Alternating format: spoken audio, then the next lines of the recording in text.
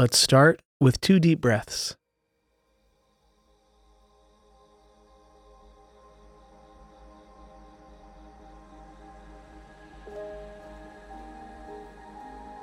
Our passage for today, Habakkuk 3, verses 2, 17, 18, and 19.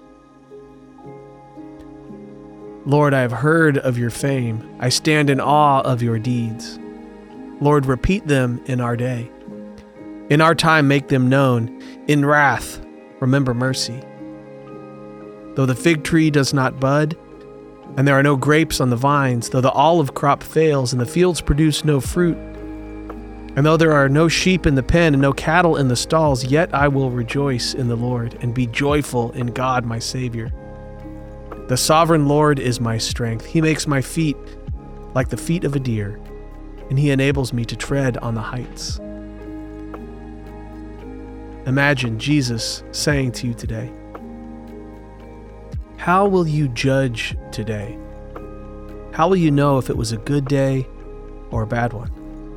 If it contains pain, if it contains difficulties, if it's normal, if it's ordinary? What if you made your one benchmark for today, whether or not you stayed in contact with me? The contents of your day are a slippery idea. Some you can control, some you can't. Some will clamor for attention and then resolve themselves. Some will require your best effort. But you can't control any of them.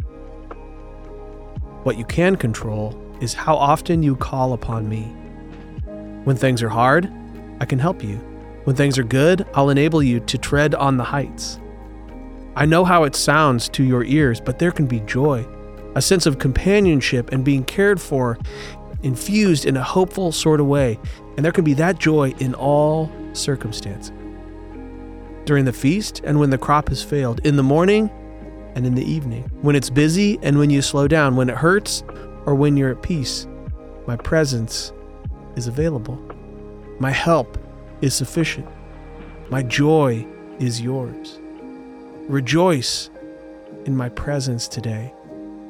Every step you take, every thought you think, every task you take on, surrender them to me.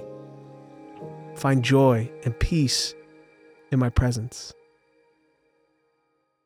Grace and peace to you this Christmas.